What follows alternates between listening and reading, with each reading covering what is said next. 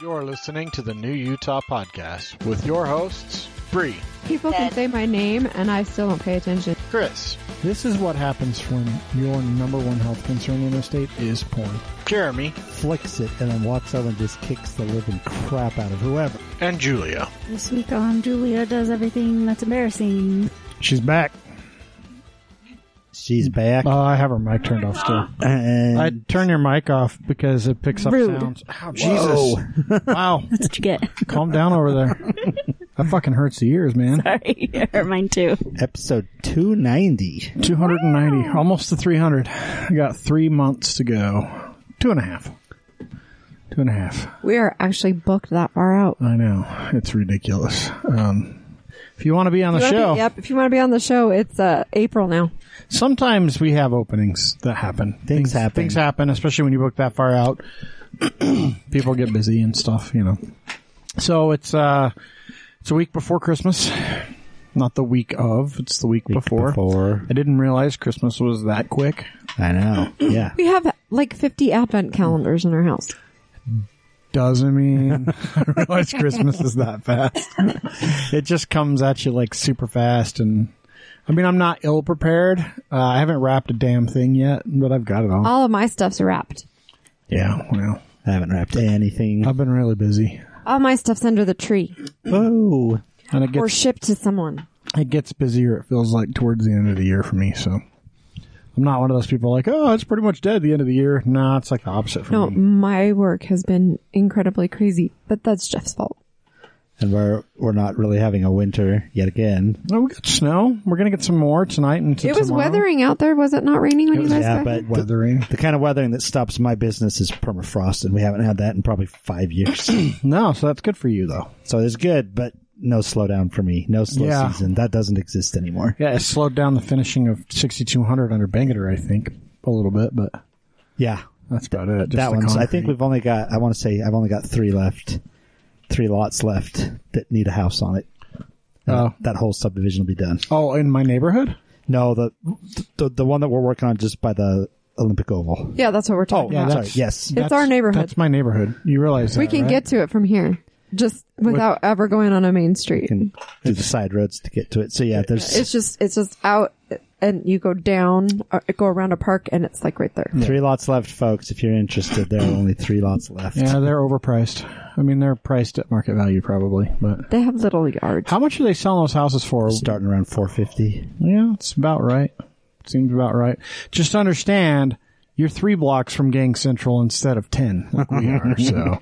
Yeah, but you back up onto the Olympic Oval, which means That's true. You're going to have a nice, like, open area. And any and all fire trucks will be stolen from that area. No. The fire trucks don't go inland unless there's something going on. They stay on the periphery. That's why we get to experience them, because we're up against 6,200. But you're closer to 5,400 in that neighborhood, in that part of the neighborhood, and that is Stabbingville. They are and nice Shootingville. houses. I mean, they're Yeah, they're really nice. on the smaller side, but I would imagine for 450, this house is worth 450. but they're nice little family houses, little starter houses. Can you, like, okay, in what world the is fact that a $450,000 house is a starter house. Yep. Jinx? That was a really long sentence that we said the exact same words Yeah, for. that's just mind-boggling to So me. it's like the house I live in, the house you live in, the house I wanted to say all of our friends live in are starter houses. The whole idea behind the starter house was late 70s, early 80s. The idea was this is a house that a newlywed can afford, live in for 3 or 4 or maybe Grow 5 into. years, have their first set of kids, and then move up to like a real house. up to a bigger house, up to a real house. So And this is what's called a track house. yeah, Tract. Track house. tract starter home. You run. Tract. Which, to be honest, that subdivision is also Those it's are a all track tract houses. home. It's just a different. It's not a 1970 to mid 1990s tract house like Right. ours. So I mean, There was they are nice houses. They aren't obviously brand new. I don't know how you wanted to get into architecture, because as far as I can tell, and I've been to a lot of places, this tract of housing, these architectural designs, some dude designed the bulk of housing in most suburbs. Designed 3 houses, and then there's like- people just kind of like well, I mean, there's tweaked them here and there. amongst all the variations of like the placement of walls, I would say there's maybe a dozen variations of the exact same house. Yep. And that dude, whoever that was. Well, for instance, Jeremy, Vanita, and us all essentially live in the same house, but ours is the smallest. And then I think yours is next, and then I think Sean and Vanita, because I think they have a bigger full basement. And they have like one more level down. They have a full basement. Yeah. Weird. Yeah. But I don't like that their bathroom is behind their laundry room instead of in front like yours is. Yeah. So, but yeah, all the same houses. But so. it's the exact, like you basically- walk So for in. the mid 2000s, I'm that dude that designed all the houses. All the like big developments in Salt Lake because they area. did the big one in Magna, they did this big one. So between the two, that's like 75 homes that are all mine that are like a variation of 3 plants. Yeah, yeah. So someday it'll be, who designed these? Yes, that was me. That was Jeremy. Not that I wouldn't love to do other things. Well, I do a ton of other You things, do a but bunch of other stuff. but that's just the way it goes with track. That's housing. when you want to put up a bunch of houses in a neighborhood. And that's how you build them for 450 to 500 Now, is because back then they weren't being built for that. no, 10 years ago those homes would have been 180. Yeah, and I was gonna say 10 years ago this house was 200. Yeah. Like it's crazy how much the market's increased. However, though, there is a problem with this house now. We think we have a mouse, singular. But I literally think it's one because I've only found 2 things. And you cats haven't Hey, speaking of Speaking of cats. At the table. like push right them on off.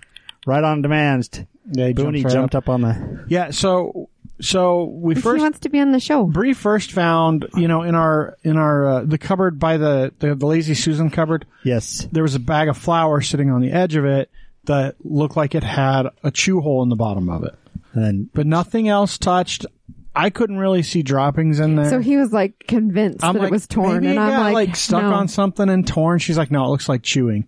And then Bree noticed the other day in the pantry, there's a bag of shredded wheat that we give Chopper as part of his food. Oh, yeah, to and make it had a little teeny tiny hole clearly chewed into it. Like it was not got caught and spilled out, and there was like crumbs Coming all out over of it. it. And then when we pulled everything out, there were some droppings. But that stuff could have been there for 3 months. Sure. Because that bag doesn't move other than we reach in the top and grab stuff out. We don't ever take the bag out. right. And the flour was the extra flour that we hadn't got into yet. And so, that stuff could have been there for a little while. But it's like very little droppings, and those 2 things. Like we went through everything and wiped I wonder if everything your down, and cats that's got it. them. If there was one and one of them. I mean, cats. it's possible. It's absolutely possible. Or at least scared it off. Right. It certainly doesn't feel like a colony because it wasn't. I mean, there was 2 things that have been gotten into that we And found. I mean, we keep keep things and I don't know how they would have got closed, in. but there's still like bags of stuff. Like there are bags of chips, and like there's cat food all over in the laundry room because they for some reason can't eat without spilling. The only everywhere. thing we could think is maybe it got in during the construction when maybe. stuff was exposed, When they but had that was a everything. year ago. So it could have been sitting like it maybe could have. Not the shredded I don't wheat. think the shredded wheat and the The flour. shredded wheat is it's not a more, year more old. recent than that. I mean, I think it's still like probably 3 or 4 months old at this point. But like so anyway, we might still have a mouse. I don't know. I'm continuing to monitor. I told for them we should signs. probably put some traps out just Yeah. in case with like peanut butter or something. I think behind the sink. in Anytime that we area. get them in the house, which is rare, but I'll put out a trap and within an hour or less, snap. So we don't have any problems catching them in the house. It's just the stupid rats out in the. I just wish our cats would like be No, and normal. none of our animals have alerted like, ooh, problem, there's a problem. No, and Phoebe would definitely alert to it. So, anyway, I thought I'd mention that because we live in the ghetto. Pretty much We've got on a the mouse. periphery. I don't bring even know over- how we got it. We could bring over one of our rats to take care of your No, mouse that's problem. okay. I'd No, rather have I'd the mouse. rather have the fucking mouse. Holy shit! Those things are so freaking big. We get to go car shopping this weekend for Sean. Car shopping. So she's had Bree's car for almost 2 weeks now. Yeah, it normally it wouldn't be a big deal, but because of the holidays, like I have to go into work on Thursday and then I have to go into work again on Tuesday. And normally Thursday Chris doesn't work in the office, but I have a he big has meeting. to this week, and so I need a car. And then Tuesday normally wouldn't be as big of a deal, but it's gonna. I don't know. It doesn't I hope matter we the find- situation. I just hope we find something this weekend. When you don't have a car, you realize how much you do need it. And Well, use but it. we just don't. Literally, we don't use 2 cars like 99% of the time these days. But every once in a while, we both have to be somewhere at the same time, and it's like That's why we have the cars. So have you've started the shopping, or you're going to? Well, we've just looked online so I've kind far. of been looking online. We had her apply for a loan so she could start getting some credit, because she's always just lived in the dorms, and then she's just lived with her former roommates. Like, the landlord was her grandma. I don't know how to tell everyone this. Where you live does not get you credit unless you own it.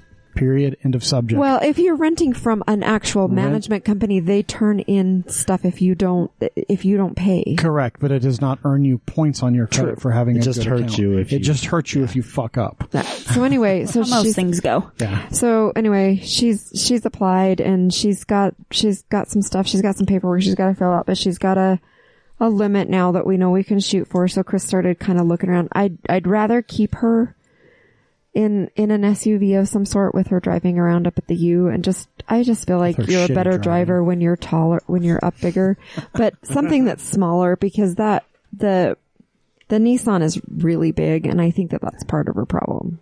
That if she hits a tree or the steel pole at the bank. Not or if. Not if. when. Because it's going to happen. One of the first times I let Maya drive my car, she drove it into the pole at the gas station Yeah, Sean and drove took her off car. all the fresh paint onto my car. Sean drove her car into that pole, but Sean's just Sean isn't a bad driver. She's just not confident. And in her hesitation, she makes mistakes. That makes you a bad driver. She's a bad driver. Yeah, but I mean, That but makes you a bad driver. she can drive. She can do all of the things. She just hesitates. She's just Yeah, like, oh, maybe and I shouldn't. hesitating makes you a bad driver. That's why I know. got yelled at in driver's ed. I suspect that we would have complaints about pretty much everybody in this room driving. I know we do about Jeremy. He drives like a grandpa.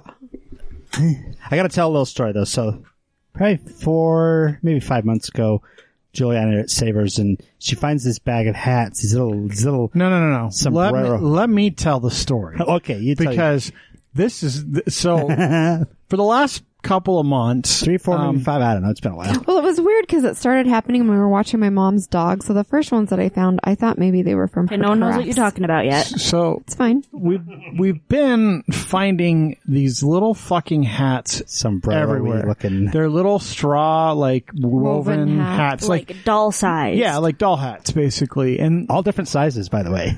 we've been because they stack really well. They're not They're different slightly sizes. different, some of them. I think it's probably You just. haven't found all them yet. I think it's so- probably just crafty ones. I don't know. There's a bunch we've done. So we keep finding them in the freezer, and then I I was going to take say, them. did you find the one in the deep freeze? And I take them out of the freezer, and then I'll find them in the freezer again, and I'm like, "What the fuck's going on?" And like they're in my liquor cabinet, and they're just all over the place.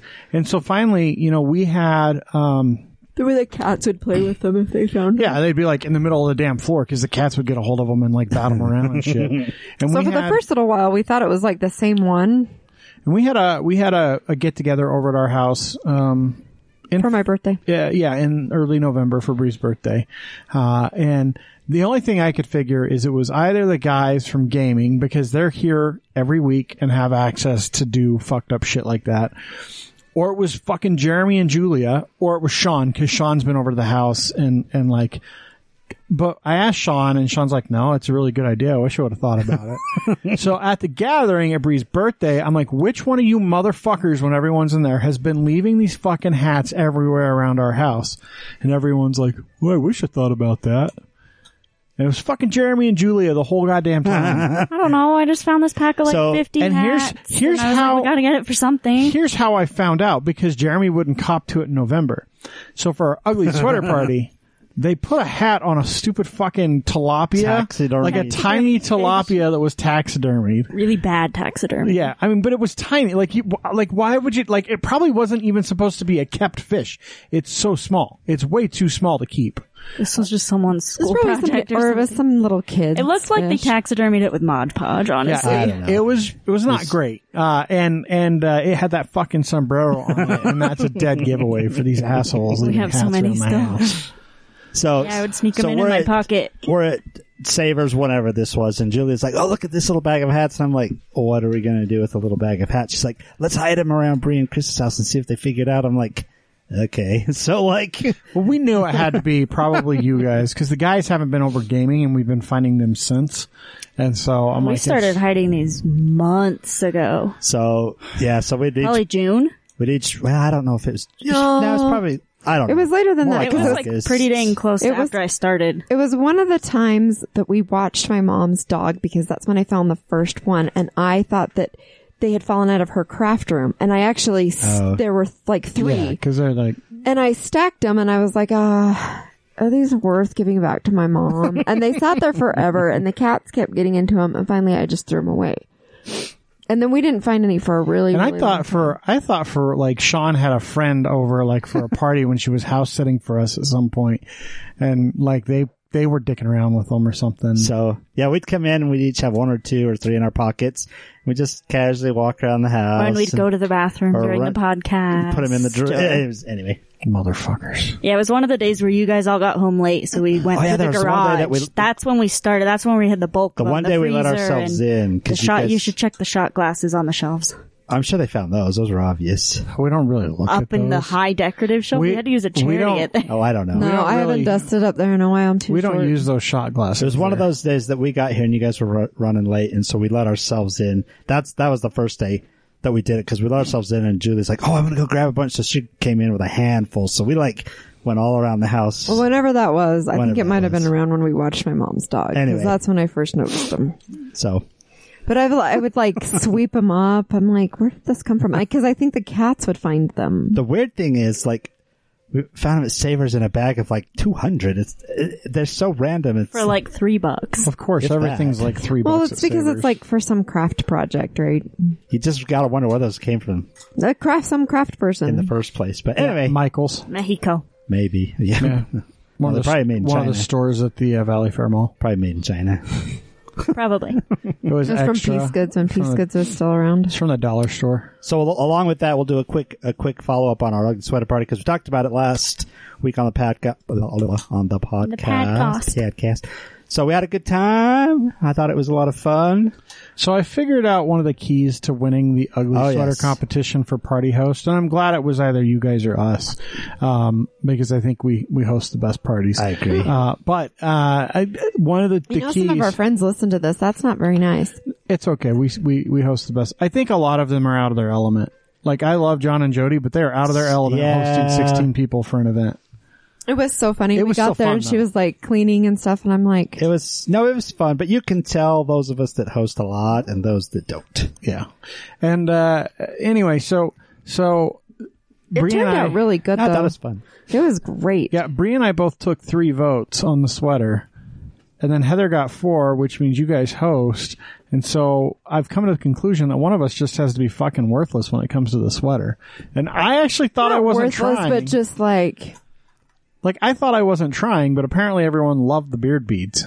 Heather's was good this year. She did. That was was- great. I She loved did, it. and it was so funny because we got there and we're watching the Christmas Vacation, and so her sweater, she made it. It's the fried cat The electrocuted cat The who electrocuted bit cat on the back. Christmas lights. Yeah, It was so clever that I voted for her instead of my wife, which is why she won. which is why she won. you were the one that tipped Yep. the balance. I was the winning vote. I could have voted for either of us and we would have won.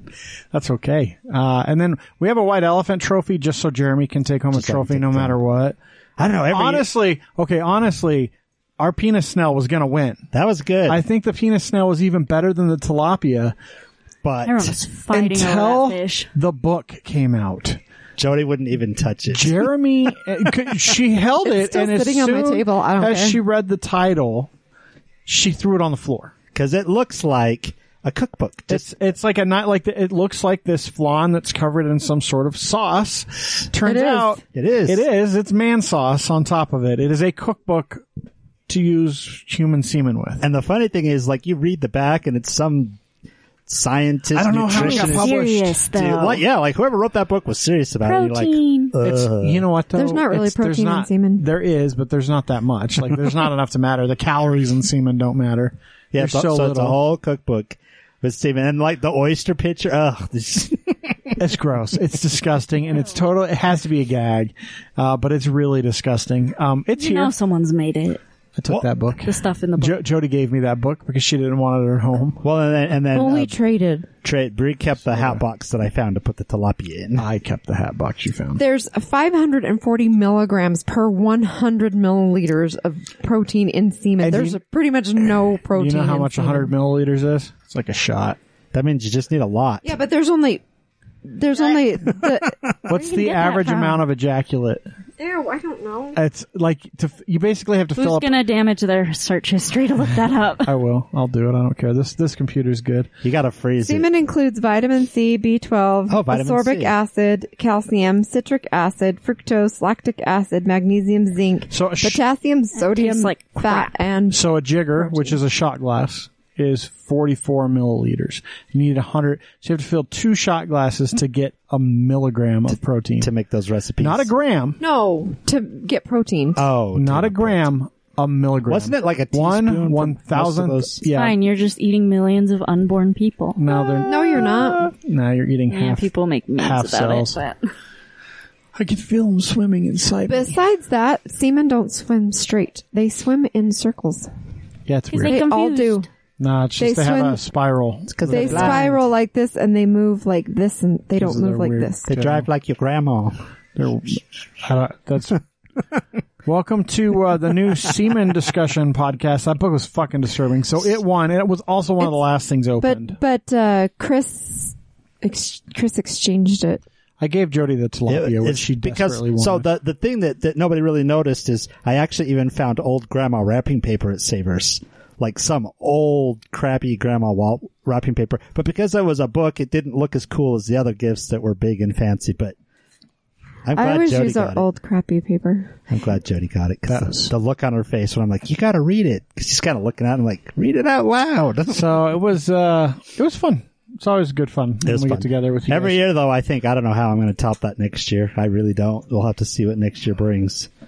I don't know. Every year I wait for someone to find an antique vibrator to add to my collection.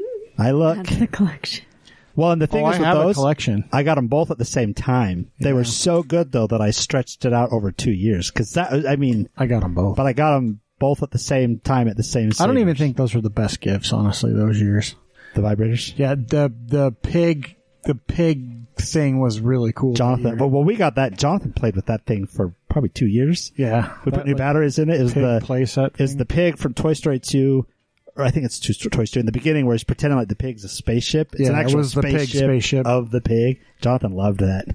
He Oh yeah. he played with that until it was so broken that it wasn't. But so Julia, you were gone last week. You were off Indeed. gallivanting around Having Florida good times. for some reason. But We go once a year to see Brighton's family. something about being scammed by a Florida man. What happened?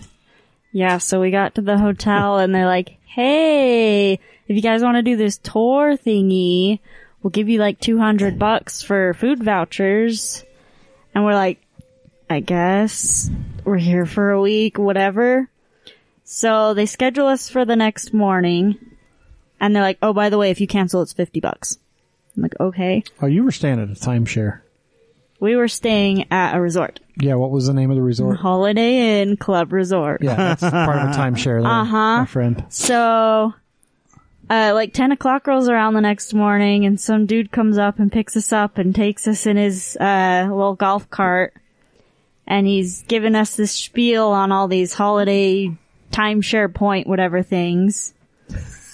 And we're like, okay, we're like kind of interested, but not wanting to do it now. We're like, no, we gotta research this. We don't know if this is real or not. And it comes to the end and they sit us down. I guarantee it's real. I just want to point out, as soon as you were talking about getting scammed in Florida and then maybe having an attorney involved, which you'll get to, I'm sure, I turned to Bree and I said, she was at a timeshare thing, I'm sure. Yep. So we're like, no, we can't right now. Brighton's got, like army stuff we gotta do and we're gonna move soon. And instantly his demeanor changes. He goes from this happy guy to like serious, like staring us down. He's like tapping his fingers on the table. He's like, it's not a question of when you want to do it. It's, we know you want to do it. So what one do you want to do? And we're like, we don't want to do it right now. And so they grab the manager and they're just sitting us down and they're tapping their nails, and we were there for 4 hours. You know, you can for get our up 30-minute presentation. Well, we want our $200. I want to give you some advice. I'm sorry, but not my done time yet. is worth way I'm not more done than yet. $200 for 2 hours, for 4 So hours. we ended up getting like just the cheapy little tiny one that's not going to do anything, just to get them off of our backs. And we get home, back to our apartment, we look up reviews, we're like, yeah, this was a scam. None of the resorts are going to have any availability, and then the amount of points that he was saying we could do stuff with are not even close to enough. So we're looking in the fine print, and they didn't mention it out loud, but Florida says you have 10 days to cancel a new timeshare that you get without any sort of penalty. And so we wrote up our timeshare letter, and we were like, let's just wait till the end of the trip and milk this hotel for all that we can. So we got all of our stuff at a discount. We got like Universal tickets for $50, and Brighton goes, every time he goes in there, Brighton's like voice recording them because they're being all weird about it. Like a bunch of people start hounding him, and then someone at the register will be like, no, it's okay. He's already an owner. He's already a member. And like, oh, okay. And walk away. Cause they all wanted to be the one to get the commission, you know? So we just sent that in. And we got it notarized at the bank and stuff. So I had to talk to my friend who was a lawyer to figure out, okay, what do we have to do so they can't like say, no, we didn't see it, you know? But yeah, we use the crap out of the discounts and stuff. I'm going to give you and all of the New Utah podcast listening audience some advice.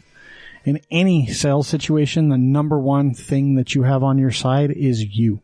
You can walk out at any time, and if they try to keep you there, they are violating a law. And not just a small law, that's a felony to try and keep you there against your will. You are always the most powerful bargaining chip you have in those situations. You can get up and walk away. And they'll be pissed, and that's fine. They know what they're doing. It's high pressure sales. That's Plus, why my time is way more valuable. Literally this kid like our age who was doing it. He's just in there in between college classes. And so we have some friends of Bree's, Rick and Kelly, and they oftentimes gift us a weekend at a timeshare that they've had a timeshare, for a long, long time, and they just don't. They've got the cabin up at Bear Lake, and so they don't use the timeshare as much, and so they'll oftentimes gift us a weekend somewhere, and we'll go on a long weekend. And always we get the same thing. We check in and they're like, okay, go over here and get because like they have like these bracelet your key things. cards from the guys that are going to try and sell you. And then they're always like, you can do all this stuff. And we're like, no, thanks. They're like, hey, you can get vouchers for like, blah, blah, blah. I'm okay, like, thanks. Yeah, I'm good. I don't want to waste 2 hours with you guys. I'm not doing that. So. Lesson learned. Yep. Now you know. And anytime you get offered, friend was like, first adult rule, never buy a timeshare. and anytime you get like an offer for like a free vacation somewhere, there's always, first off, it's not free. They tried giving us like 4 days in Vegas. Yeah, so it's 4 days, and 4 days in Vegas from Utah is great. They don't always pay airfare. They usually don't. They usually put you up at a shitty hotel like Circus. So you got to look at the details of it. But again, it's just an effort to get you to sit through their high pressure timeshare sales piece. So. If you want to learn more about timeshares, there's an episode of South Park where they go to a ski resort. They go to Aspen and they get sold timeshares essentially, and that's really cool because there's two stories. One is like old school, like 1980 style ski patrol movies where Kyle is like challenging the main ski patrol douche to like some race, and he's not really trying to, but he keeps beating him. And then all the parents keep getting pushed into different stupid timeshare meetings. Sounds like Better Off Dead, where it's so good. Do you know what the value of it? Do you know what the street value of this is? So anyway, snow. Yeah, don't get sucked into timeshares. The thing with timeshares, if you really want one, you'll do the research and you'll go to those people. One, and yeah, you'll get the one you want. So like my friends, they have a Wyndham timeshare. So like they go to Cabo every summer or spring or whatever because they can go down to Cabo, and like that's when we went to Estes Park. And I love it because we go there and it's always these really nice, like it's usually two bedrooms. They're just little condos.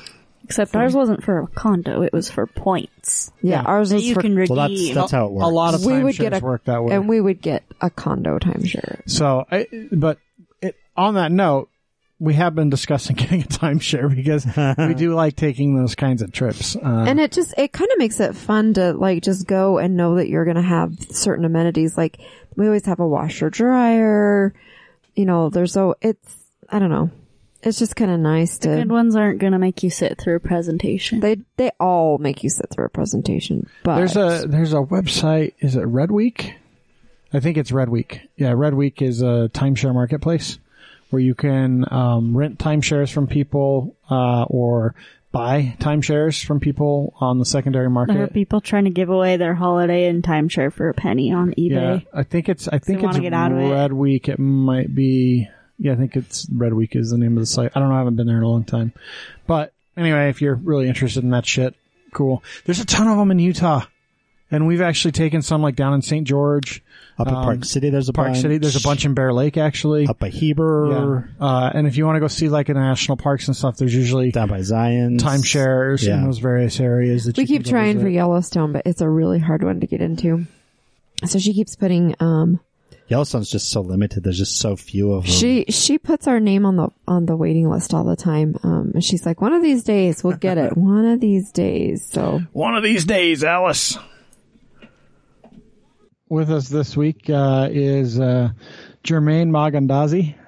Yes. Yay. I wrote it out phonetically, and then I was thinking, like, and I almost said it. So exactly how it's spelled is phonetically. Well, yeah. I almost said it Haagen-Dazs because Haagen-Dazs and Magen-Dazs, like Hagen and Magen, I don't know. You're the worst. What? I'm just saying that's a good way to remember some.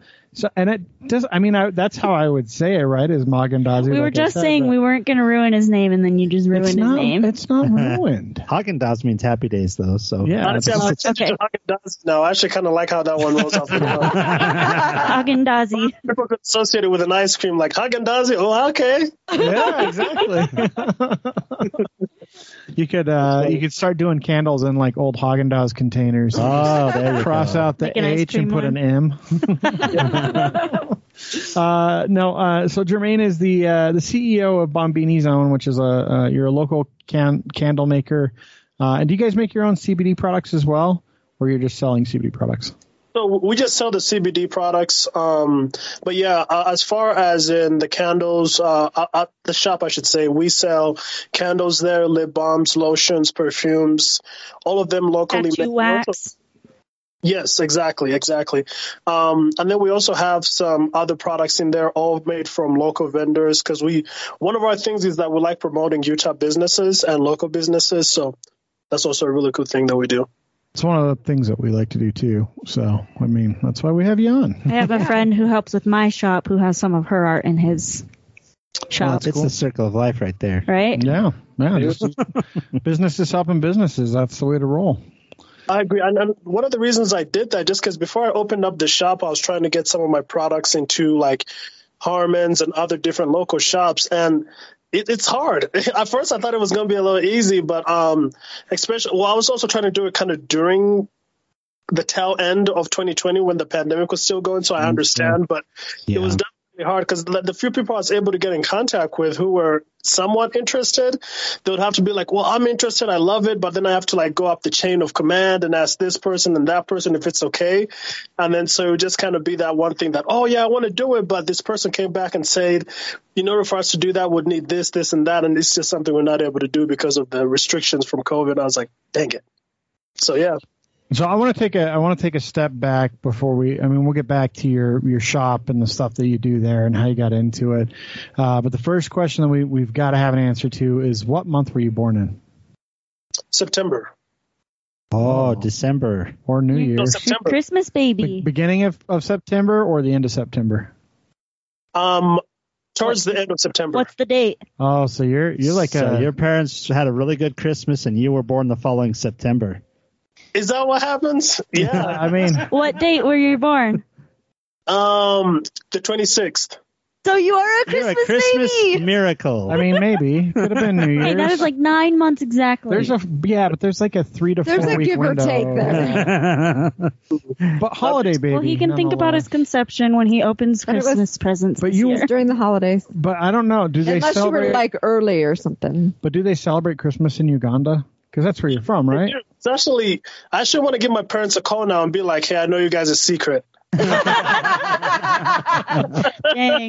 Happy Remember conception 28 day. odd some years ago, that Christmas before that? And I know it. I know what you did. So you are originally from Uganda then? Where in Uganda were you born? So right by the main city, right by Kampala. Yeah, so that's where I was born. I lived there for, I want to say, almost 9 years. Then I moved to London, lived there for about 3 years, and then that's when I moved to the U.S. So what prompted all the moving? So when I was like a baby, my parents ended up coming to the U.S. American dream, trying to get find a better life, things of that nature. So one of the things when we're finally like at 8 or 9, they were like, okay, hey, now that we are financially where we need to be to bring them over here, that's what we want to go ahead and do. So, I mean, it kind of caught me by surprise though, because imagine as a kid, you're just going to school, playing with your friends, and then you come home, everybody's celebrating, they're all happy. You think somebody won the lottery. They're like, hey, what happened? Did we win a bunch of money? It's like, no, you're going to the U.S. I'm like, where's that? So they weren't fleeing anything or any kind of conflict or anything like that.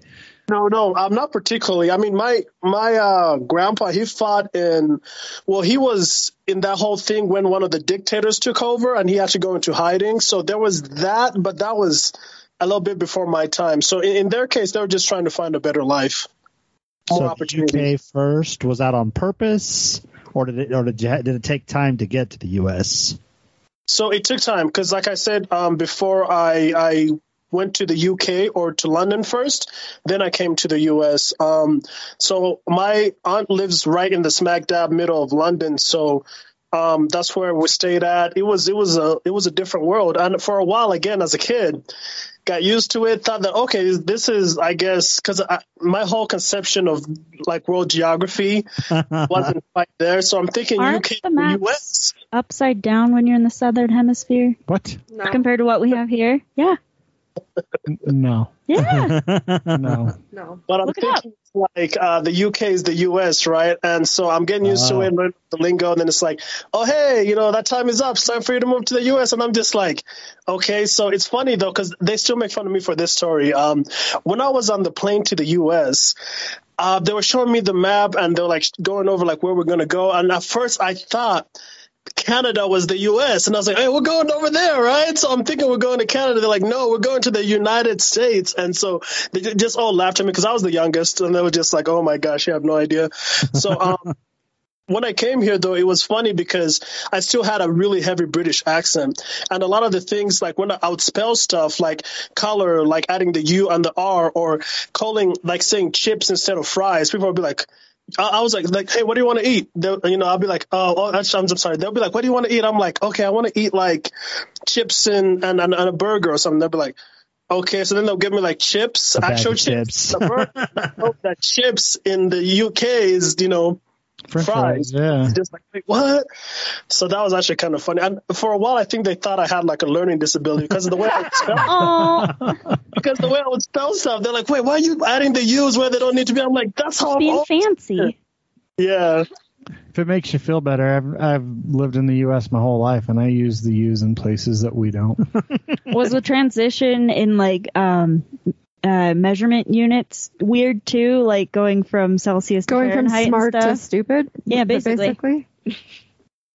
Yeah, it was like it's just the same in so many ways, but it's also different in a lot of ways, right? Driving on the other side of the road, kilometers and miles. Okay, so we went we blew right over this. Did no one else realize that his parents were in the U.S. and he was in Uganda? Did no one else notice that? No, I picked up on that. Okay, but how come nobody asked him? So who were you living with? Like, what were you doing? And like, how old were you when your parents left to come here?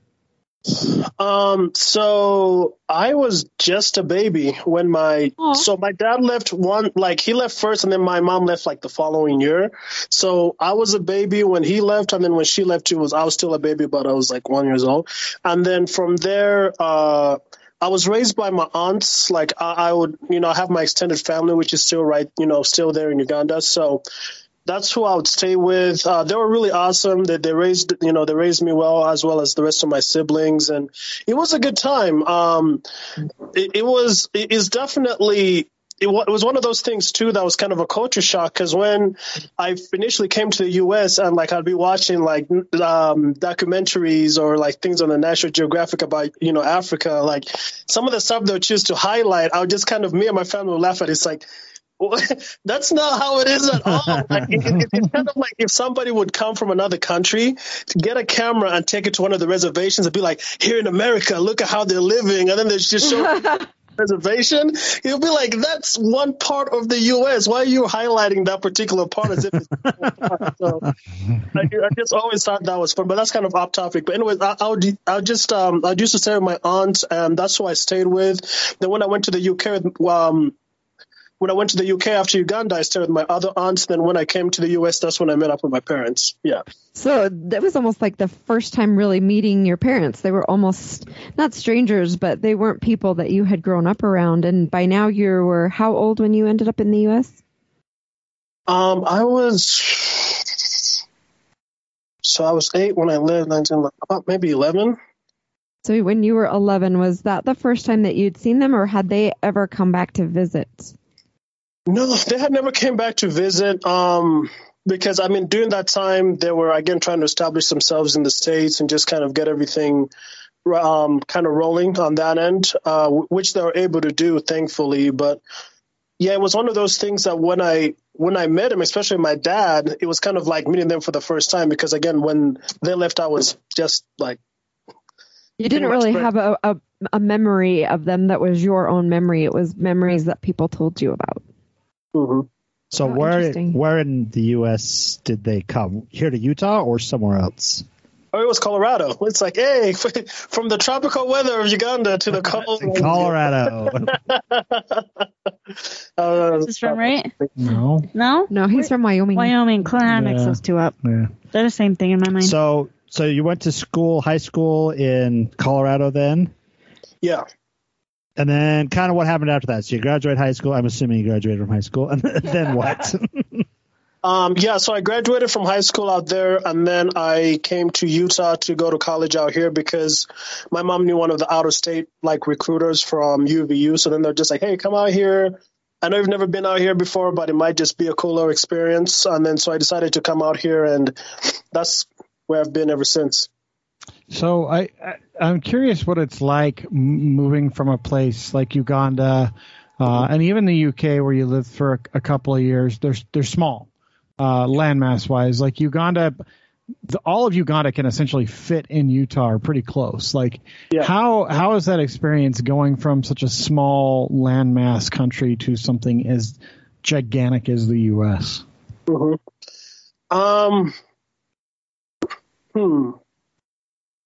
I mean, he wasn't really like driving or anything as a kid. He just went where people. Yeah, I mean, I don't know. It but feels like, different. but like Spread spatially, out. because like, and I don't know anything about Uganda, but I know that like in the UK, you were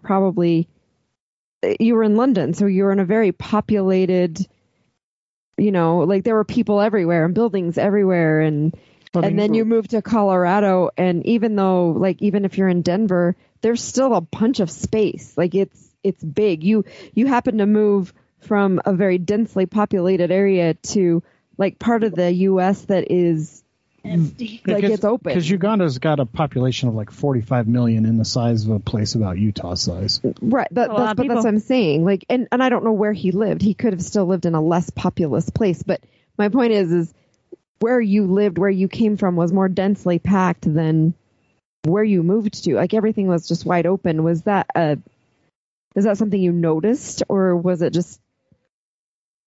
Yeah. So, I mean, I definitely did notice that, especially when we're coming off of like the airplane and going through the airport and just, but it wasn't the first thing I noticed. The first thing I noticed is that my parents were so like excited for us to be there. And especially they're really excited for us to like get sort of assimilated or enthralled in like the American culture or things of that nature. So in the airport, the Denver airport at that time, there was a McDonald's. So they were like, hey, what would you guys like to do? I was like, your first experience of the U.S. They're like, okay, I guess we're kind of hungry. They're like, okay, hey, let's go and try this place, McDonald's. Classy. We went to the McDonald's, and then I think they ordered us like a cheeseburger and some fries and stuff that's like as American as it gets, though. I take a bite out of it. I'm like, hey, wait a minute. Did you like it, or did you think it was gross? No, it was horrible. I'm gonna Like plastic. I was like, wait, they feed people this? Somebody should be in prison. But I mean, That's it was like a staple diet item. But it was also because it's like, so I guess all that to say in that one of the biggest things that was sort of like a change or something that I noticed was just like the culture, right? Coming from Uganda, where it's a lot like, even at that time, it was industrialized. It was just trying to kind of get more modernized and things of that nature. But a lot of it was very like family based, local based. Like if you ate food, a lot of it was like locally grown. Like there wasn't a lot of places where you'd go and like get fast food. Like if you want to get fast food, you could, but you'd have to drive all the way like in the middle of the city where there's like places like that where you could kind of get fast food from. So kind of coming, from there where it's obviously also less on the go. Like, I mean, people are busy there, but not like just running left and right, super busy to something that was a little bit more different. Or even in the UK, I mean, because I lived in the UK, but again, I never really when I was living with my aunts, we ate a lot of like Ugandan food and things of that nature. We never really ate a lot of like other types of foods.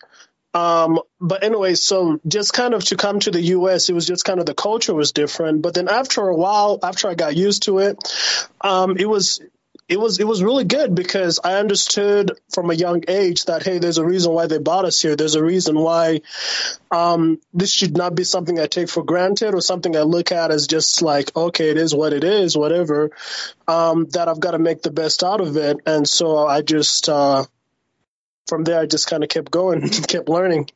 Yeah. I could ask you questions about Uganda forever. Like what? Like, cause I love food. So what comprises like Ugandan cuisine? Like what's the focal point there? It's a lot of like meat based because there's a lot of farming. Farming is really big out there. So like things like they'll have like beef stew. They have things that like they have this one dish called like a chapati. It's very similar to like a tortilla, but they made it out of like flour and stuff like that. So that's a really big part of it. It's kind of like used kind of like, again, like as a burrito or a taco to kind of hold meat in. And then rice is a really popular food item there. Eggs, because there's a lot of, chickens and things of that nature. Pig is not as popular out there. There's not a lot of pigs, so it's mostly beef, fish, and beans and rice. Things of that nature are very popular. It's very similar to cuisine, maybe like Brazil. That's a big part of their cuisine. Similar, actually, yeah. Yum, I could get behind that. So your parents decided to come here and bring. Now, how many brothers and sisters do you have? And did they bring them all over? Yeah, so I have one brother, one sister, and yeah, they brought them all over as well. At the same time? Yeah, so it was within the same time window, so to say. Okay. So they come over here because they want, I guess, the American dream, a better life for you guys, and you guys come over here. Now, did they come over and get it? And part of their getting established, did they get citizenship and everything else before they brought you guys over? That's fantastic. And did they work with you as kids to get you citizenship before you became adults, or is that something that you've sought out, or have you even done that? Yeah, so it was something to where they didn't do it right away, but like they ended up doing it eventually. Yeah.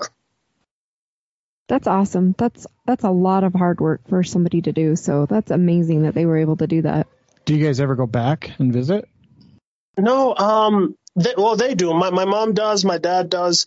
My sister actually does too. Me and my brother just, I guess, haven't really done so just because, just life. It's probably not cheap either. It's probably pretty expensive. Yeah, it's not cheap. Yeah, it's definitely one of those things where you need to have some money stored away because you have to factor in the flights and then where you're going to stay. I mean, gladly we have people back there, so it kind of makes it a little bit less expensive, but it's still pretty expensive. But I mean, I definitely want to though, especially when I do have kids one day. I definitely want to go back and show them that so that they have that connection, because I think that's important. Yeah, I'm kind of curious, and maybe I don't know if you remember any of this, because I don't know there were a lot of conflicts at the time, but where Uganda's at in Africa, I mean, you guys are like sandwiched between Sudan and Congo, and Kenya is a fairly stable government, it feels like, but then you have like Rwanda, which has not been the most stable, but Uganda seems to have been stable through all of that. And I'm just kind of curious, because we in the U.S., World War II was the closest we came to like real all-out war in modern era, and I'm kind of curious, coming from a place like Uganda where you're literally surrounded by it, does that have an impact on your regular daily life as a child down there? Yeah, I mean, there was one major conflict that I could think of, and that was with this. I think his name is Obote. He was one of the dictators who had sought power, and he actually got power for quite some time. And so when he was in power, like there was a huge shift in regards to like, because I mean, with every dictator comes a whole new set of rules and things of that nature. So I mean, like I was saying earlier, my grandpa was one of the people that fought against, him in the resistance army just to kind of get him from power. So because of that, my mom would always tell me stories about how, like, even when she was going to college and things of that nature, she would have to go into hiding because there'll be times when it's like, hey, Obote is like now looking for people who are against him, because as a dictator, you don't want anybody against you. You want to kill everybody. And so since he was a high ranking member, they were, should have to go into hiding, should have to go, like, I know they had like a bunker, like a little, like an underground under their house where they'd have to go hide for days and weeks, especially if things kind of got heated and just government shifted and things of that nature. But yeah, there's definitely, there's that. There's conflict. I'm not going to say there's not. In a lot of Uganda's history, though, it's been pretty mellow. But during the mid 80s to maybe even the mid 90s, there was a little bit of conflict because of that dictator. Oh, okay. Yeah. It's just interesting because there's that part of Central Africa is just always embroiled in conflict with warlords and dictators trying to take over various countries. But Uganda's managed to escape most of that from all the history I know. So what did your parents do for a living that brought them out here? So my dad had gotten a really lucrative job at a bank. I forgot what the exact name of it. I don't even think the bank is still in business, to be honest with you.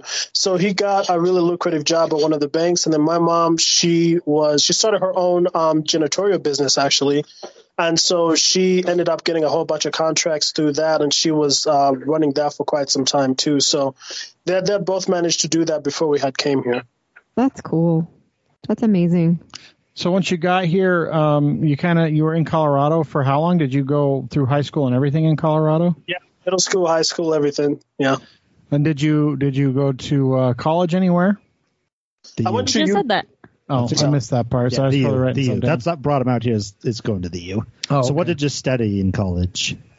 So I started off doing marketing and business just because I took a lot of business class in high school. Then I tried to switch my major to like computer science, but I suck at math, and I was like, I'm not going to do this. So I switched back and I did business management and marketing.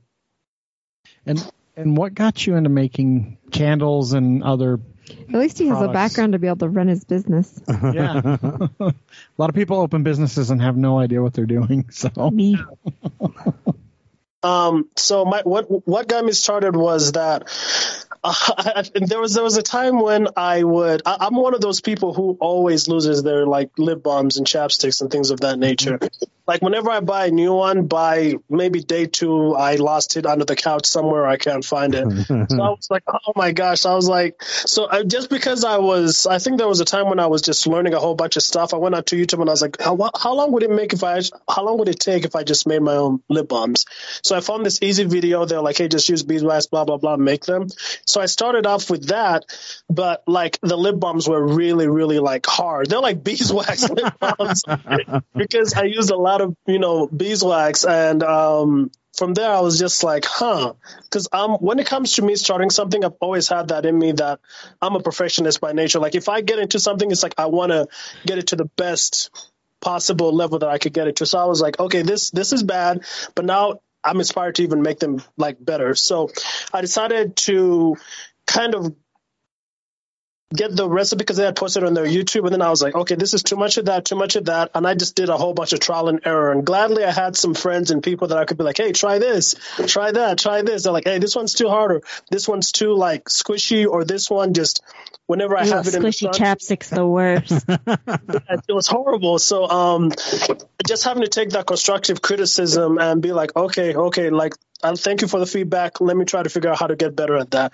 And so that's how that started. Then my curiosity for that, once I kind of got it to the level I wanted to, then I looked into like candles. And then from there, it just kind of spiraled into everything it is today. So, yeah. So did you start then, obviously you were testing on your friends.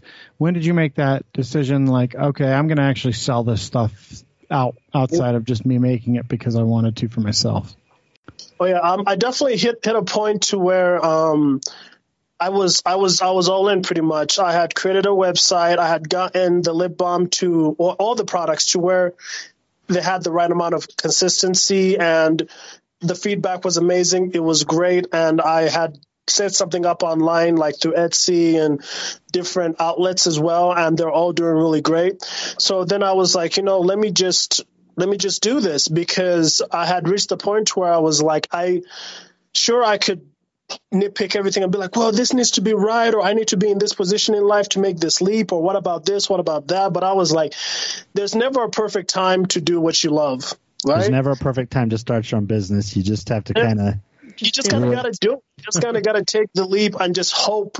That I was watching this one talk by, I think it was Steve Harvey, and it was just him talking about like taking a leap of faith. Like you never know like if you're going to succeed at something or fail, whatever it is, until you do it. So I was like, you know what, I'm just going to do it. So luckily it's paid off, and it's been really nice. It's still kind of growing and it's still small, but I look forward to it. I look forward to the good days, the not so good days, the days when I'm feeling on top of the world, and the days when I'm like, oh, I could have done that better. But I love all of it. It's been great. Do you still sell stuff on Etsy, or is it all through your website and your storefront now? So I don't sell stuff through Etsy. I sell stuff mainly through 3 outlets, the shop, the website, and Amazon sellers actually have been really good too. So 3 of those are the ones I utilize. Where did you come up with the name? I'm wondering that too. That's a good question. Because I've had a lot of people give me theories. They're like, oh, I thought your nickname was Bambini. Then you're saying like that's, your own thing. And I was like, oh, that's a pretty good guess, but that's not it. So anyways, it started because when I created the lip balms, I would also look into like, because that's when I started thinking, like when I perfected the lip balms, like, okay, who would my competition be if I did go into business? So one of the companies I was really motivated by, and I really liked their lip balms, was Burt's Bees, right? Oh, yeah. And I was like, oh, this is pretty cool. Like, I like kind of what they're doing. I like, I like how it feels. I like how it applies. It's not too much, not too little. And so I was like, I also like how most of our products we utilize beeswax, and I was like, I just kind of like bees, and I was like, okay, so I don't want to make a business and call it Bees Own, like that would just kind of be like cliche. I don't want to call it something super cliche and just like, you kind of came up with something. Yeah, it was just kind of like, I don't want to make it like super cliche, because it's kind of like choosing a superhero name, right? You can't choose something just like, oh man, that sucks, right? So I ended up going with Bambini because on the East Coast, it's a term popularly used for like a type of bee. They call it a Bambini. So I was like, oh, actually, I kind of like that. Okay, so I'm going to say, I want to take that, then I'm going to be like, okay, Bambini's Own, like pretty much that it's made from natural products. Nice. And it's made, a lot of our products contain beeswax, which is bees based. So just kind of bringing it all back full circle. So I got to ask, because you opened up a storefront this year, what drove you to open up a storefront in the age of internet sales and that being where you'd sold? Like, and COVID. Like I think you're absolutely crazy for having opened a storefront. What kind of pandemic? What drove that decision to open a storefront during COVID and everything? what drove the decision to do that? It was just kind of one of those things to where so throughout a lot of my adult life, I felt like I was 1 foot in, 1 foot out with the business. Like when I started to get serious about the business, and I just, again, on my free time, I like doing several things, but one of them is learning. Like I'm a weirdo who reads Wikipedia profiles about like people who've passed. It could be from historians to entertainers to whoever it is, right? And then I also watch sometimes motivational videos, but I was like, I came to the point where I was like, okay, I don't like the job I'm doing. And I've been, kind of shifting through jobs because, whatever. But I was just kind of like, I don't want to live a life where I feel like I'm 1 foot in, 1 foot out, where I'm working full time and I'm just worried about doing that I don't dedicate my all to this business or as much as I could. So it was more of just a leap of faith. It was just kind of, but I also did the math. It wasn't just something like, I'm just going to do it. I also analyzed my sales, what I was capable of doing monthly in regards to the shop, how much I needed to generate to be able to compensate for the shop and make sure that I had enough for the mortgage and all that other stuff. So I did the math beforehand, but it was definitely more motivated. It was more motivated by the fact that I was just like, I can't put 1 foot in, 1 foot out, and I just got to go for it. Yeah. That's a good reason to do it, to just take that leap. And now you probably have less stuff sitting in your own house of product. So where's your shop located? So it's located in Midville, Utah, 7700 Maple Street, right by the tracks. Oh, that's a good location. It's like right where the track station is, right? Exactly, yeah. I was going to say, you could walk to it from the track station if you wanted to. So that's where the old Arctic Circle, that's some other burger place that thinks they're going to be able to survive is. We drive past it all the time on the way home from RSL games. It's actually crazy because I moved, and not to cut you off, I'm sorry, but I moved to Midville, early 2020, right? And so before that, I had been through Midville just kind of passing through, but it wasn't until I moved here to where just by talking to people, I'm like, a lot of people pass through Midville. Like everybody I talk to is like, yeah, I usually pass through here if I'm going to Sandy or if I'm going to Murray. And I'm just like, so it just kind of also made it better that I was able to hopefully open up a shop in Midville, that we just kind of got lucky like that. But it's pretty center of the valley. I mean, Midvale's not dead center, but pretty close. Home of all the used car dealers. Valley, yeah. Mid-Vale, Mid-Valley. It's where all the used car dealers are on State Street right there. That stretch of like the pawn shop central. But you're by Bumblebee on State Street. Have you gone there and eaten? Yes, I actually have. I tried their fries. They're actually really good. It's yummy. Yeah, those guys make good food. Yeah, there's a lot of local spots here. The only one I didn't try was the Joe Marley's. I think that's a popular one. The barbecue place that's like across the street there. Yeah. Yeah. I wish I would have tried that before they closed. Oh, they're closed now? Yeah, they closed it. I think it was like 6 months ago. Yeah. Oh, it sucks. I never got to try them. I didn't even know they were there for a long time. There's a barber shop that's in that little strip mall that Joe Morley's was in that's really popular, I think, too. Yeah, and Mekong Cafe's down the road there now, too. Yeah, there's a lot of really good places here. Yeah. Isn't there what's that meatball place? Moochie's. Right Moochie's. Isn't Moochie's right there now, too? Mm-hmm. And their second location, they nailed it. They were able to replicate. See, so you're in a great place then. And remind me, you're next to like a tattoo shop, right? Yeah, I think it's like White Raven. You should put tattoo wax, like posters in the window. So people, when they're walking out the parking lot with their brand new tattoo and they need something to heal it in a week. Or just go talk to the tattoo shop. They're not going to give it to you. They're going to say, go home, find your own thing. Yeah. You got to go find your own stuff. If I could have walked next door after getting my tattoos and bought a balm right then and there, I 100% would have. I agree. That's not a bad idea. I actually like that. Yeah, you should do that. See if you could even work something out with the tattoo shop, because I know they'll sometimes try local brands for while they're doing the tattoos as the glide. Mm-hmm. I was a tattoo apprentice for a minute, so. Were you?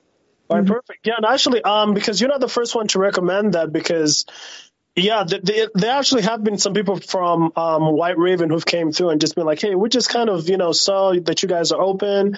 They come through, and the first thing that they notice is the tat wax. Yep. So we need to make a big old poster for that. Yeah. So that's been doing really good. And yeah, it's There was something that I was also going to say though too in regards to like opening up a shop though. It's oh yeah. So it's it's kind of a crazy thing that I decided to do that in the middle of like a pandemic where so many stores have now shifted online. There's so many stores closing left and right, but I kind of look at it like we're not always going to be in a pandemic, and there's going to be a time when somebody or another business is going to fill out those spaces that are now left vacant. And when everything does kind of help rebound back up, or whenever that happens, it's just going to be a huge surge. So hopefully I'm at the right place at the right time, right? Everything's a gamble in life. So hopefully I pick the right one. Well, I mean, you like you were saying, you came at it not just from an impulse, like I have to, shit or get off the pot, for lack of a better term, but also from a business standpoint, where you actually looked at it and said, okay, this is what I need to do to make this actually work, and I think I can do that, and that's the thing that a lot of people don't do before they open their own business, and that's why a lot of small businesses fail and fail so quickly. So, being that it was during the pandemic, well, kind of tail end of it, were you able to get a good deal on your spot because it was empty? What do you mean the tail end of it? We're still like dead middle in the throes. When we thought it was the tail end of it. When everything was shut down, like things were closed. But were you able to get a good deal on your spot, or did that have anything to do with it? Oh yeah, I mean, yes and no. I mean, because there were still, contrary to popular opinion, there was still a lot of people looking. Like how with the housing thing, a lot of people are like, the market's, it's going to crash and nobody's going to want a house and this and that. And it's the exact opposite, right? So same exact thing with me finding a shop. So gladly the guy is who owns that lot. He's, a local guy. He's very down to earth. He understood that, hey, this is my first time opening up a shop. I really want to do it. I have a certain amount of funds allocated to do it. And if you could meet me here, then we could get it done. And he was able to agree upon it. So I got it for a good deal, but it wasn't definitely because of there wasn't anybody else. Actually, There was a lot of people who were probably going to offer him more, but I think he just kind of understood like, hey, this is a young entrepreneur. Let me just give him a shot. So I just that's awesome. Yeah. The silence. I thought Brie was adjusting to Speechless. I'm just kidding. No, I'm waiting sorry. for her. He was waiting for me, and I was just moving. So we've talked a little bit about some of your products, but what all do you sell at your shop? Yeah, so like I said prior, I sell the lip balms, lotions, perfume, tattoo wax or tattoo lotion. We have CBD products, CBD gummies, CBD dog treats, as well as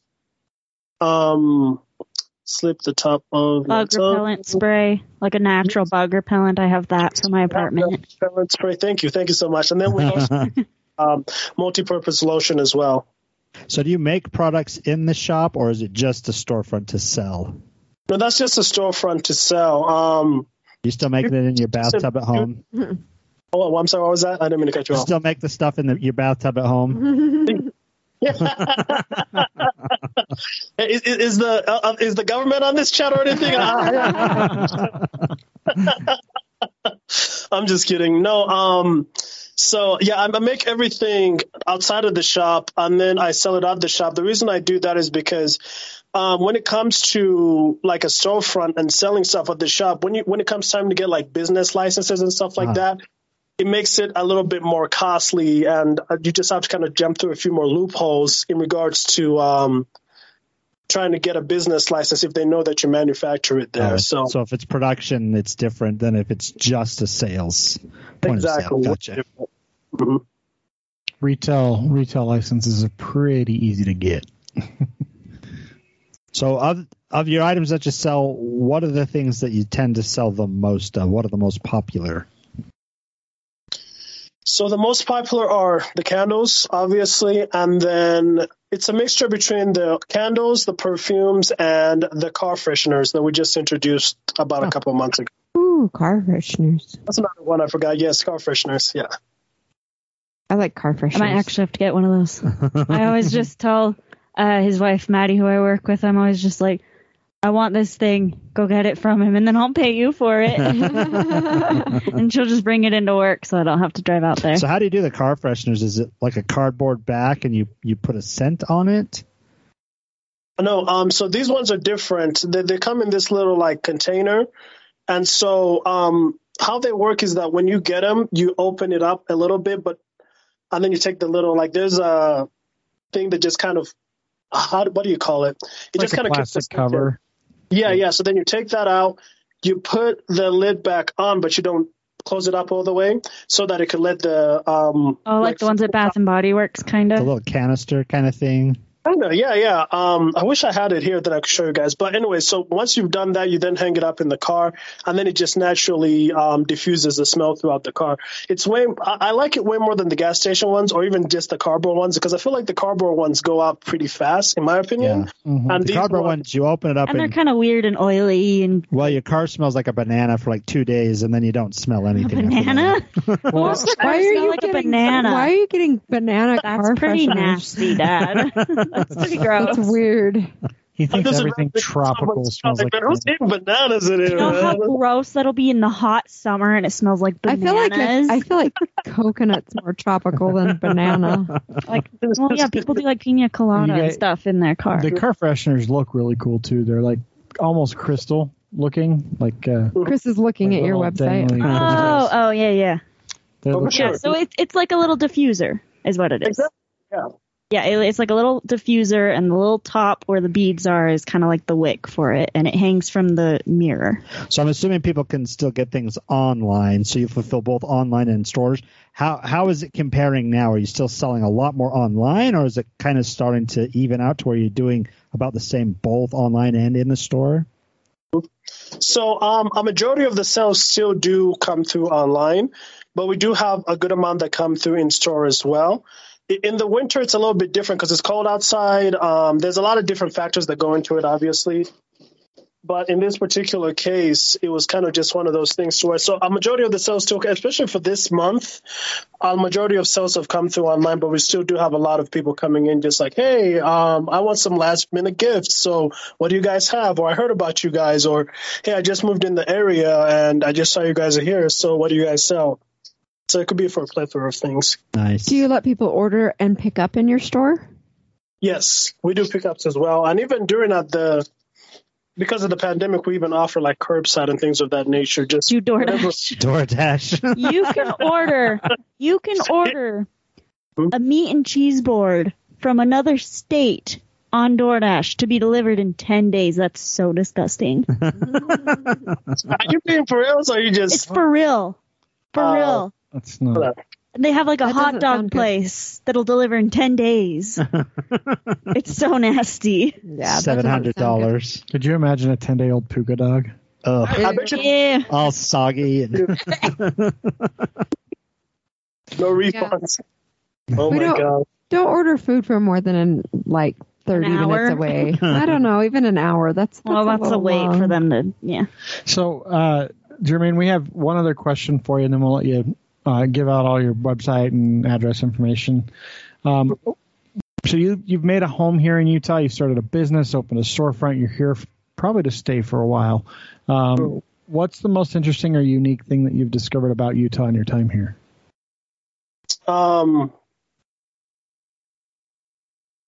He's thinking. We need thinking music on this show.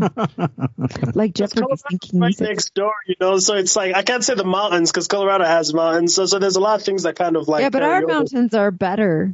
No, it's definitely way more visible here. I'm not even gonna lie. So I guess that's one thing. The mountains are way more visible here, especially up north. Because I was living in Aurora, where you'd see the mountains, but they're a little bit more like out. Yeah, they're far away from Aurora, yeah. The mountains, and I want to say just there's a lot of really nice, friendly people here. Yeah, so just friendly people, and the mountains are really good. Just from the top of my head. So where can people find all your stuff? Obviously Amazon, it sounds like, but you have a website and a storefront. Yes, people can find my stuff on www.bombinizone.com. They could even come in store. We are located at 7700 Maple Street in Midville, Utah. They could also find us through Etsy if they still use Etsy and Facebook Marketplace, or Facebook as well. We have an Instagram and a Twitter if they want to follow us, because we always post really cool things on our stories and coupons and things of that nature. Well, thanks a ton for joining us and having a conversation with us. Of course. Thank you guys for having me. I appreciate it. Oh man. Wow. That's, so we've talking, so we've talking to you. Talking to you, doing the talking with our mouth holes. I should be in West Virginia right now. So Can that be the title? so Talking with that our means mouth now holes? we've talked to someone that came here from Uganda. Where God, I can't remember where Dash is from. Fuck, I want to say it's like Nigeria, but it's not Nigeria. It's somewhere over by there. Somewhere in that. It's in West Africa, But and it's, he came here because his country's war torn. yeah, he's a refugee. Wakanda. It was not It was not Wakanda, Jeremy. Julia's looking at me like, what's that? You know what Wakanda Black is. Panther. Yeah. Now I have to go look it up. I have to go to our website and look it up because it's gonna bug. I've been actually been thinking about it since we were talking to him about Uganda. Because I mean,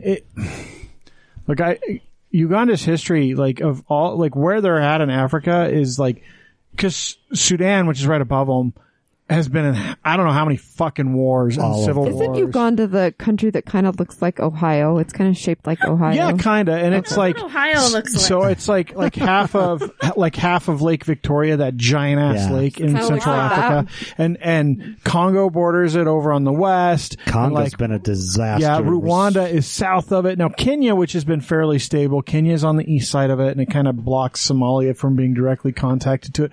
But all those fucking countries over there have been in like massive wars forever. as long as I've been alive, you know, like from the 60s on, like it's been a constant conflict over there.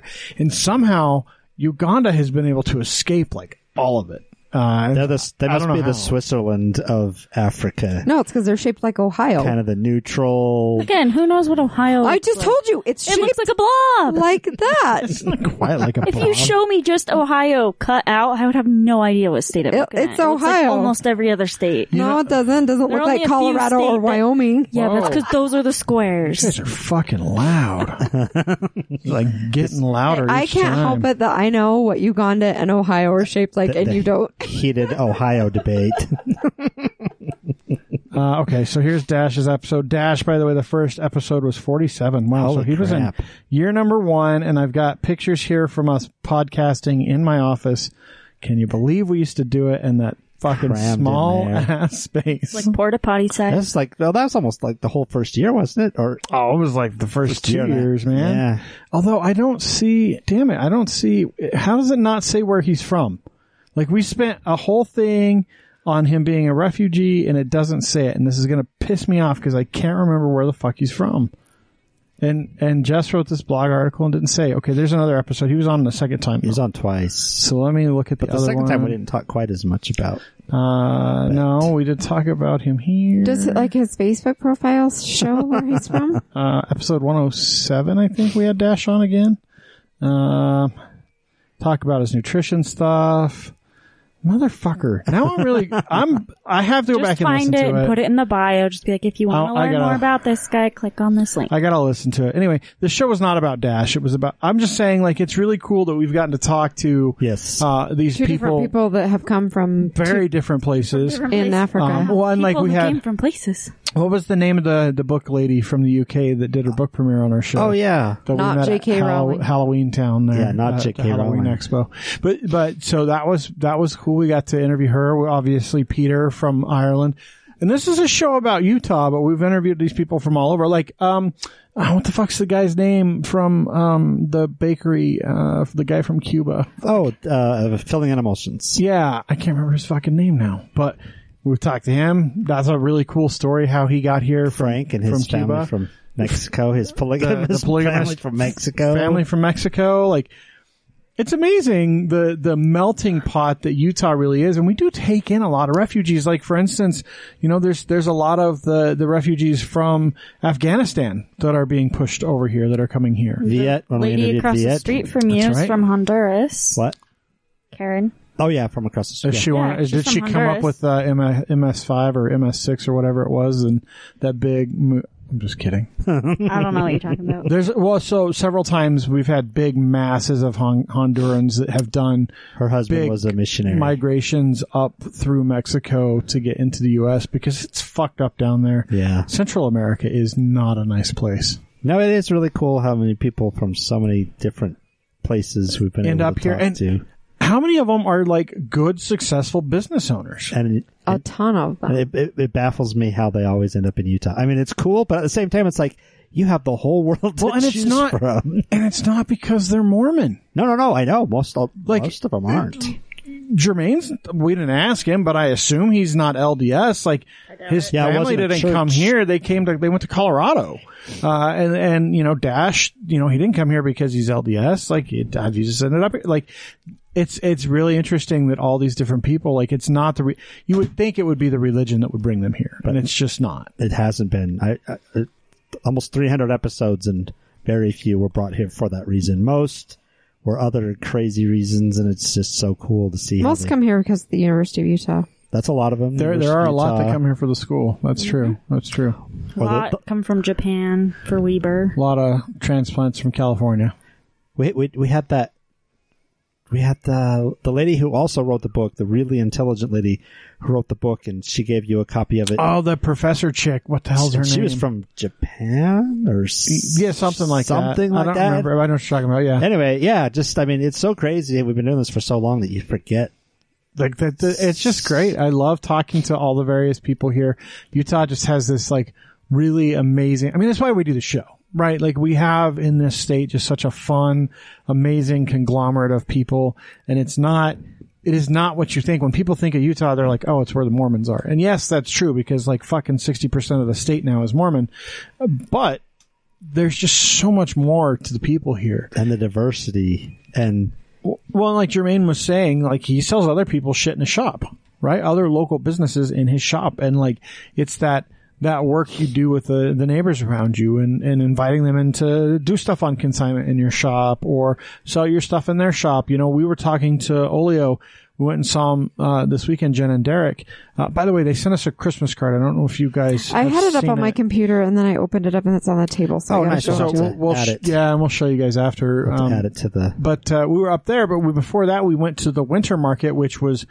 It's in the gateway, and it's in an open space on the far north side of the gateway, and like the By the plaza water by the fountain? water fountain. Uh-huh. But there's like an unfinished space that's open in there, and that's where the market has been because Rio Grande's out of the picture right now. Right. It felt like a bigger indoor space than Rio Grande was, like even their patio area, but a lot of similar vendors. But the kombucha guys that are always there. Oh yeah. They were selling Oleo soap. And it's that kind of like interaction with various vendors that I think is a really cool thing. Not all, but the vast majority of vendors that we talk to all support each other. Yeah. I mean, it's like the neighborhood hive. Like how often do you find a place where, I mean, literally it's 3 local businesses coming together, creating a space. And then you have 4 other little businesses in there and too. creating a space for other people Right. to get off the ground and run a business. Right. Like that's just an amazing deal. It's really fantastic. And that's all why we do the show. Julia, you got like cards for me to read? Read the circle first or the other side The first? circle first. I'm gonna take orange. First. Because I've never taken the orange ones.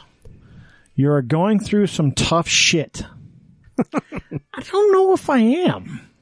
Today was like the toughest of the shit. And well, actually, the next 2 days are going to be, we have like our big planning meetings for next year in the next couple Well, the of days. last couple of weeks have been super stressful with school. And my fucking back that I threw out. I think it's because you purposely picked a color. You didn't pick Remember a last different week card. when he thought he was sitting crooked? Uh-huh. And we thought maybe When I the was chair like, was why broken? is it slanted? He was crooked. Yeah, my back, my muscle on my right, we didn't even talk about that. The right side of my back. So on Sunday last week, I like threw out my back. I don't even know what I did. It was a muscle spasm. We talked It wasn't about like that on the show that you. Yeah, my back was really sore. It got worse throughout the week until finally Thursday morning I went to the Instacare at the behest of Bree. And the doctor's like, oh, we're giving you a Toradol shot. He tested me to make sure it wasn't my kidneys or anything else. But that I had noticed by Thursday morning, I had noticed I was actually like walking he was very with a slanted. Like the natural position my body wanted to be in was my right shoulder was And down he like 6 thought inches. he was straight. and I thought I was straight. And like to straighten out hurt a lot. So they gave you the shot, and So they gave me a shot of Toradol and muscle relaxers and prescription strength anti-inflammatories. It's still sore. It's still sore. It's been a week and a half. It's still sore. Because on Saturday at the sweater party, you looked a lot better. Oh, I don't think I could have done it. You weren't walking like a drunk Russian, like at that angle. Yeah, I definitely felt better. Oh shit! I ended up leaving I think I left no, I brought the beer home. I was like, I think I left the beer in. You can worry the about that after the podcast. Okay, so the card says. So you're going through some tough shit. Maybe we'll see. Everyone has their turn. Welcome to yours. Gather your tired ass up and handle it. I don't think that's appropriate for me. Some weeks they're dead on. I think it's very appropriate. You gotta find a car. You got all sorts of crap going on. I guess none of that seems tough to me. I guess that's the thing. I think it's because right now you're done with some of the stuff that you've been working at, and like today was a really good end point for you for some things that have really been weighing heavily on you. Yeah, maybe that's it. I don't know. So, anyway, I think that's it for the show. Thanks. That'll do, pig. That'll do. Thanks again to Jermaine Magendas. I totally got it right. I wrote it down. Magendazi. Oh yeah, it's going to be Haagen-Dazs. No, it's not. I never. Dude, you're such a dick. Why would you say that? He was a good guest. Follow us on social medias at TNU Podcast everywhere. TheNewUtah.com is our website. That's where you'll see me eventually post a blog post about this guy. We're caught up, by the way. I was going to say, we're caught up. Yeah, I made sure we were caught up. I'm trying to be better at that. It takes time to do these things, and you guys don't want to learn how to use the website, so. You realize I would crash it. I'm not giving you permission to touch it. If I'm being honest, you don't get permission, buddy. You already landed us in long-term Twitter jail once. I'm okay to write the articles. Because you told them you were 3 years old. Leave it up to 4. But I'll leave it up to you to post. You try and change it when we turn 6. Ooh, we're old enough now. Fuck, if we're doing this at 13 and we're old enough, maybe then you can change it. To 13. Because they won't get rid of us if it says 13, I guess. But anyway, hope you guys have a good holiday. If you still have some shopping to do, please go shop locally before you go to the, hell of Walmart or Target or whatever fucking store you're going to. Every year, this time of year, we're done shopping. We've been done shopping for a while. We have to do some sub for Santa stuff that came up this week, but otherwise we're completely done shopping. But anytime I have to go anywhere right now, I'm like, motherfucker, everyone that never drives all year and hasn't driven for 2 years because of the fucking pandemic suddenly has to go shopping because it's Christmas and they can't figure out how their car works anymore. They're all morons. They don't park well. And with the snow coming in. So that day we had the big snowstorm, I saw that the Unified Police had posted that they had responded to over 800 accident calls. I got to work. It wasn't even, you say big snowstorm, but it wasn't a big snowstorm. It was like 3 inches. Right. It was just during rush hour that obviously happened. it was big enough that it wiped out 800 people. It's because it came later than they thought. They thought it was going to be overnight. It came right during rush hour. I was already at work. I actually was going to get coffee during the heat of it, and there was no one really on the road where I was going, so I went and had coffee and worked out some shit and went back to work, and it was fine. And of course, he timed his back so that his back was hurt the whole time, so I shoveled. It is true. Bree shoveled, and I normally would feel horrible, but I had no interest. His back was so bad. It was so funny, though, because he was coming out asking me about different things while we were getting ready for the ugly sweater party, and I'm like, I wonder how many of all of our neighbors were looking out going, why, he looks fine. Why is he walking He's just out? Standing there watching her. And offering her little bits of food and then going back into the house. What is going on? That's how we roll. It would have been better if you'd have been over-exaggeratingly pointing. You missed a spot. Yeah. Fucking that spot over there still has some snow. I need you to go. Yeah, so enjoy the storms. They're coming. They'll be here. Woohoo. And, have a good, you'll hear us next week, so fuck off. Peace.